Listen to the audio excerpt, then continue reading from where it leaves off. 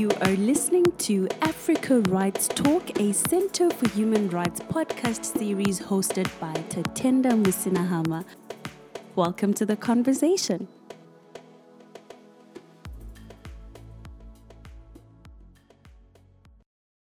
With me today is Ms. Taruna Naidu from the Center for Human Rights. I'm going to ask her to introduce herself. Thank you, Tatenda, and it's a pleasure to feature on this episode of the podcast. So my name is Taruna Naidu, and I am a multidisciplinary artist and human rights academic who is currently working at the Center for Human Rights between the SOGIESC unit, which is the Sexual Orientation, Gender Identity and Expression and Sex Characteristics unit, as well as with the Communications and Advocacy unit. My work primarily focuses around intersectionalities between creating advocacy campaigns that highlight the issues that marginalized communities are facing. And it's marginalized communities across the spectrum. So not just LGBTIQ plus people, but as well as LGBTIQ plus refugees and migrants, as well as LBQ women. And for the benefit of our listeners, I'd like you all to know that this podcast is in light of the hashtag Tech for Rights campaign, which is the annual campaign for the Center for Human Rights. And our campaign goes as hashtag Tech for Rights, rethinking a human-based approach to new technologies in Africa. So in today's episode, we'll basically be looking at the report on current practices in conversion therapy, emerging technology, and the protection of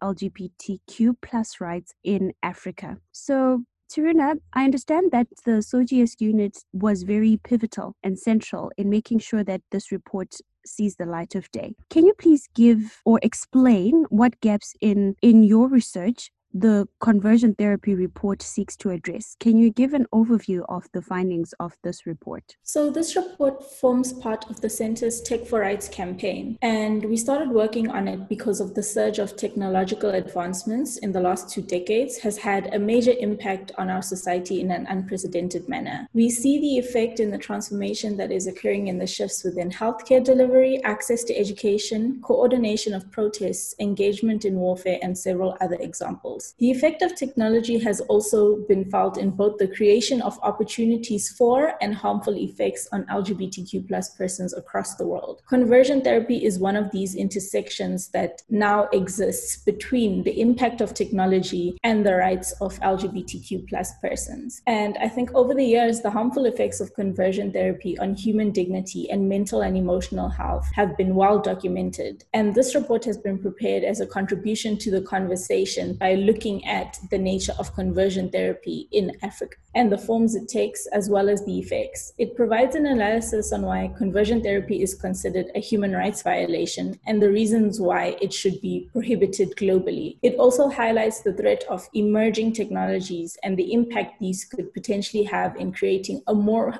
evolved high-tech version of conversion therapy. So we wanted to be forward-thinking in how we can approach eradicating the broader harmful practice of conversion therapy, but also by looking at new opportunities that have been created by technological advancements and how we can build legislation, build policy that addresses these issues before they pick up more momentum in society. And why do you think there's a prevailing view that there is something inherently wrong with LGBTIQ plus persons? Where's this type of thinking rooted in? And do you think that this is the motivation behind conversion therapy? Well, unfortunately, we know that we are living in a time where Africa specifically is recovering from the impacts of colonial legal systems that were deployed in our region that constructed this narrative around gender and sexuality that was restrictive and exclusionary towards any form of non-heteronormative identities. And I think the use of conversion therapy specifically was developed as a mechanism to sort of regulate people who are deviating from heteronormative norms and ideals that are upheld and rewarded in society. So I think a big part of the problem is this notion of what it means to be a heterosexual person of a specific gender identity or expression. And anyone who deviates from that seems to be confronted at different points in their life with various issues. And conversion therapy is one way that different societies, and particularly religious communities, take action in this form to try and regulate and promote those heteronormative ideals and values in their societies and communities. So, what are the different, maybe I should start by asking, what is conversion therapy, right? What are the different forms of conversion therapy, and why are these a violation of human rights? So conversion therapy is a broad term which refers to therapy techniques or other activities that attempt to change or alter sexual orientation or reduce a person's attraction to other persons of the same sex and instill conventional gender roles. And it's based on the premise that homosexuality is some sort of disease, addiction, or religious aberration, even though all major medical and psychiatric organizations agree that LGBTQ plus identities are a normal aspect of human diversity. Conversion therapy may also be pursued by family members or individuals who are concerned that being LGBTQ plus will make an individual's life more difficult within society. For the purposes of this report, we refer to conversion therapy in a broad sense to include a host of other socio-cultural practices outside of psychological therapies performed in an attempt to alter sexual orientation or reduce the attraction to others of the same sex. And due to the nature of conversion therapy activities or practices, it has harmful effects on an individual who has undergone one or multiple of these forms of conversion therapy. And it's often done in a setting where there isn't agency between the person who the therapy is performed on, as opposed to the people who are performing these practices on the person. So I think where it becomes a touchy subject and where it becomes a human rights violation is when you look at the lack of consent and the experience of harmful and degrading treatment, which can also manifest into various forms of physical violence, beyond just the emotional and mental harm. And what forms of digital technologies are used in the practice of conversion therapy? So when it comes to digital technologies, the development of social media and video streaming websites have been weaponized to reach young LGBTQ plus people. And often these accounts and videos have misleading titles which are designed to lure young people in with the promise of wholesome content, only to then display messages promoting conversion and discrimination. Sites including Facebook and YouTube also display ads for groups promoting or offering conversion therapy services to people who show interest in LGBTQ plus content. And the way the internet works today and the use of social media can be designed to strategically promote messages of discouraging young LGBTQ plus people from expressing any form of same-sex desire or affirming their gender identity. And I think this is very dangerous because the influence it has over impressionable young people and the reach it has is not regulated. And some conversion therapy service providers have gone as far as creating applications which are available on your various mobile devices that are centered around undergoing a form of re-socialization that discourages you from having same-sex attractions. And these apps have become more prominent over the years. And in areas where there is already resistance to same-sex desire, same-sex intimacy, and there isn't legal protection for people of sexual and gender minorities, they can wreak havoc on society by affirming those resistant attitudes and beliefs towards LGBTQ plus people. And youth in particularly are especially vulnerable to these digital interventions by groups that are promoting anti-same-sex relations. So now let's make an analysis of some of the legal frameworks that are existing and what they say about the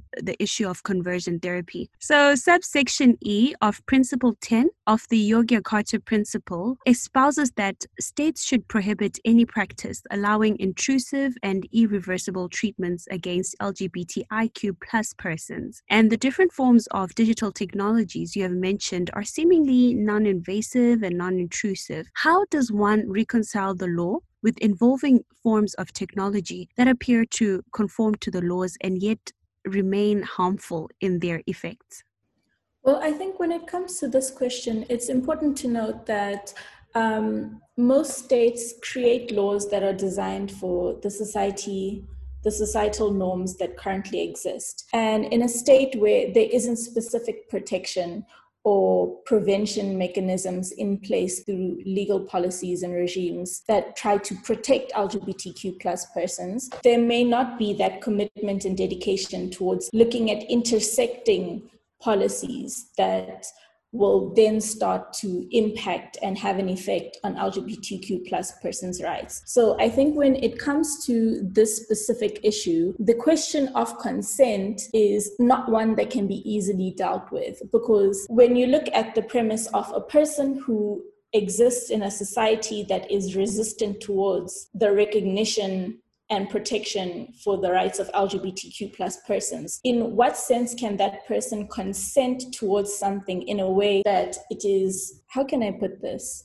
What I'm trying to say is that it is not consent if there is a fear for someone's life and for their physical and mental and emotional well-being. If you have a fear because of being an LGBTQ plus person that you may not be protected, or you may be more at risk or at danger to encountering some form of violence or harm, consenting to undergo a conversion therapy practice does not come from a place of having free will. It comes out of a fear because you do not essentially have that choice, because it's not an equal society or a free and fair space for you to exist in. Like, you have been socially manipulated into making that decision based on the context of the environment you live in. At the beginning of the report, right, it comes across as though conversion therapy is often like something that is physically invasive and physically intrusive, and yet technology is not necessarily physically invasive or intrusive. So how do we reconcile that? It's more like psychological. The impact is psychological as opposed to physical. Yeah, so that's But part of this. Yeah. I think one of the main things we wanted to highlight is that one form of conversion therapy will have multiple impacts on an individual. So any form of physical violence you experience will also create psychological harm and trigger an emotional and mental response that is centered around trauma and fear. So I think part of the issue is that conversion therapy practices, whether invasive or non-invasive, will have multiple harmful effects on an individual that will go beyond just being physical. It will be psychological in the nature of how it impacts the individual. And because of that, any intervention, any legal intervention, needs to be mindful of the impact that different forms of conversion therapy can have on an individual. And I think it also needs to take into consideration that as so much of our interactions as society now moves online and into the digital space has a very big impact on how people socially perceive themselves, but also how people build national identity, how people do social organizing across the digital space. We are coming to a point where your digital footprint cannot be removed from your physical footprint. I don't know if that makes sense. Yes, it does. It does. And so, Taruna, thank you so much for that comprehensive explanation and summary of what the report on conversion therapy is about. Could you please give your recommendations or concluding remarks?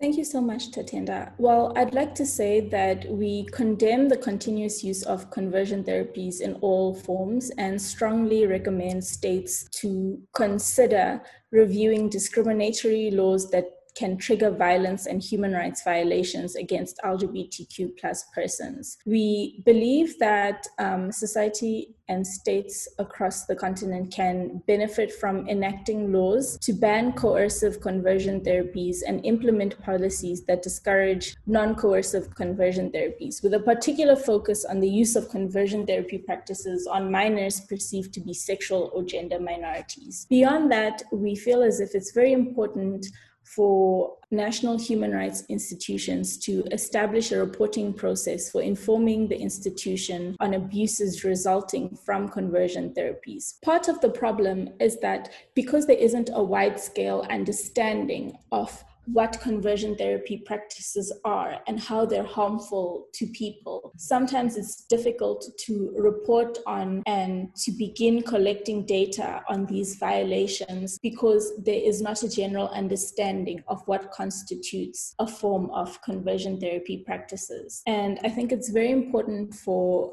civil society to promote awareness of the harmful effects and human rights violations of conversion therapies in relevant health, gender, and human rights programs in order to ensure that affected communities have access to the language and understanding so that they can begin to speak out and build a conventional understanding as to different forms of conversion therapy practices that exist within the communities, in order to ensure that we all begin working together, whether you work for a civil society organization or a national human rights institution, or even if you work for a government department. We build programs that are designed to target what is currently happening, as well as design policies that can be implemented, which take into consideration what are the current trends and emerging practices, as well as who is vulnerable, in this situation. Thank you so much, Taruna. And I do invite our listeners to download the conversion therapy report on the Center for Human Rights website. Yeah, so maybe start asking questions like, what provisions do legal frameworks such as the African Charter on Human and People's Rights have on conversion therapy? And as you listen to this podcast, I would also like you to start thinking about the shortcomings of these legal frameworks and what can be done to enforce them. This has been Africa Rights Talk with me, Tatenda Masina Hamai. Join us in our other episodes as we continue to explore other human rights issues.